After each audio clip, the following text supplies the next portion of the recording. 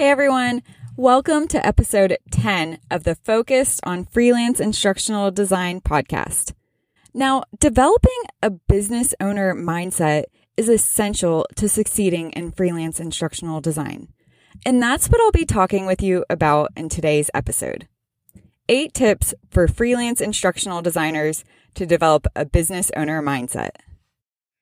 Welcome to the Focused on Freelance Instructional Design podcast, where each and every week you'll get proven, practical tips and advice from a teacher who successfully transitioned to freelance instructional design while working full-time as a single mom. And now, here's your host, Crystal Osterberg. To be successful in freelance instructional design, the job requires that you develop a particular type of mindset, and the willingness to work hard is not for everyone. But first, I'm going to quickly talk to you about 7 reasons why having a growth mindset is important for your career.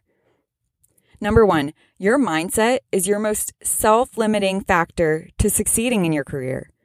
Number 2, removing mental limitations will help you overcome all sorts of challenges in your business and career. Number 3, adopting a success-driven mindset will inspire and prompt you to start seeing opportunities everywhere. Number 4, you must create opportunities for yourself to succeed. Number 5, being your own boss is a smoother, less stressful, and more rewarding experience. Number 6, most freelance instructional designers fail because they go into it without changing their mindset first. And number 7, focusing on the lack of things like time, money, or in this case, work opportunities can hinder one's ability to work, but it can also have serious effects on mental health and overall well-being. All right, now let's dive into the 8 tips for developing a business owner mindset for freelance instructional designers. Number 1, you need to have grit, determination, persistency, commitment, dedication, and drive.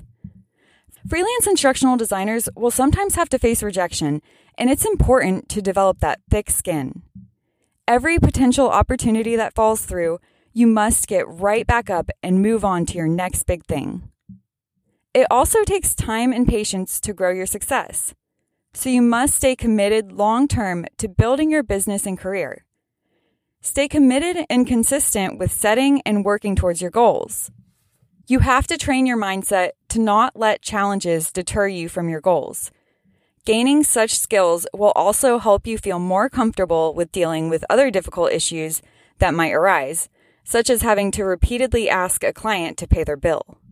If you don't have these skills, it's essential that freelance instructional designers learn how to be assertive, negotiate, and communicate.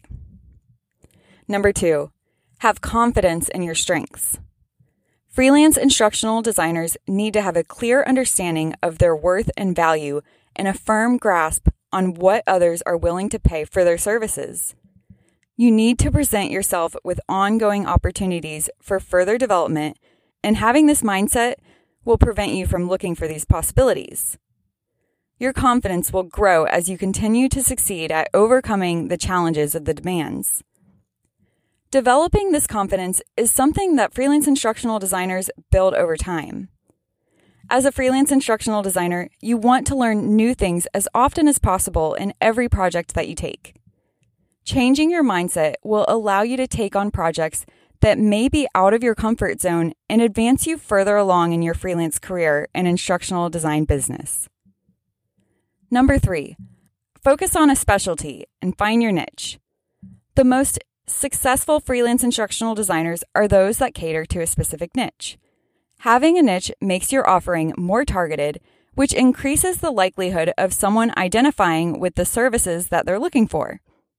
In instructional design, your work needs to come from a place of authority, so you must clearly understand the topic and audience. It's also more difficult to get gigs as an instructional designer while marketing yourself as a generalist without areas of specialty. And overall, having a niche makes it easier to identify potential clients. Check out our recent podcast episode, Why Instructional Designers Need to Niche Down, episode 8, to learn more about focusing on a specific niche or specialty for your instructional design career. Number 4, develop resiliency. Adaptability plays a major part in the psychology of success. Your frame of mind and overall perspective affects all factors in your life, whether you're aware of it or not. How you perceive and interpret events and process information, your emotions, and the toxic people you bring into your life are all factors that influence your success. Number 5, create a system that focuses on achieving your goals.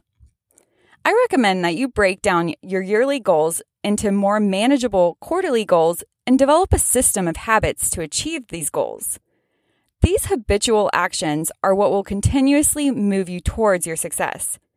If you want to learn about my goal-setting process, listen to podcast episode number 004, How to Set 90-Day Goals for Your Freelance Instructional Design Career and Business. Number 6, act like the professional business owner that you are. Becoming a successful freelance instructional designer starts when you think about yourself and act like a professional. Stop feeling the need to chase after every prospective client and bend over backwards for them like you're an employee. If you do so, they will begin to treat you like one.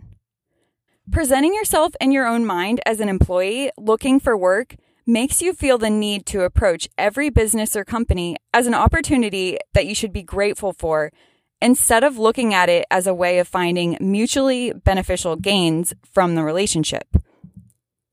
This may cause you to settle for opportunities that pay less than ideal, or not at all, or take on work that doesn't interest you or benefit your career. However, regardless of how low this type of mindset might make you feel, the fact is that there are always more opportunities than you think. You need to develop the mentality that you are the expert and your clients are paying for access to your time and skills.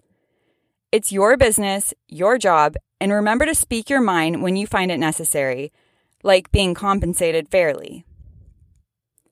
Number 7, take care of yourself. Having a solid mindset begins with you. Coming from someone who struggles to keep the work-life balance, it's essential that you take care of yourself, such as eating right, regular exercise, meditation, and sleep. I love what I do, but I know how important it is to take care of all of these things. You need those mental breaks and to take that time to recharge every day. Otherwise, you won't have the mindset to produce your best work. And number 8, connect with other freelance instructional designers. The freelance lifestyle can be an isolating environment, both in your proximal environment and with fellow freelancers. There's a lack of feeling like a colleague and the need to constantly compete with one another. This really isn't the way that it should be. You need to be a part of a network to bring you the resources, inspiration, and connection that you need to build a thriving instructional design career and business.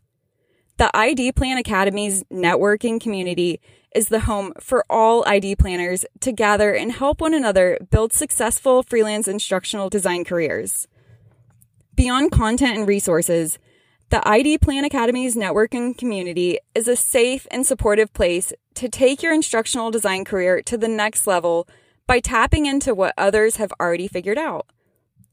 To join the ID Plan Academy's networking community, visit theidplanacademy.circle.so. There's also a link posted to the networking community in the show notes of this episode. So that's it. Those are your 8 tips to developing a business owner mindset for freelance instructional designers. The suggestions that I talked with you about today are essential for the success of your freelance instructional design career. So I hope that this podcast episode has given you some food for thought. There are a lot of different things to think about when it comes to mindset in freelance instructional design careers. But remember that you're on your own journey.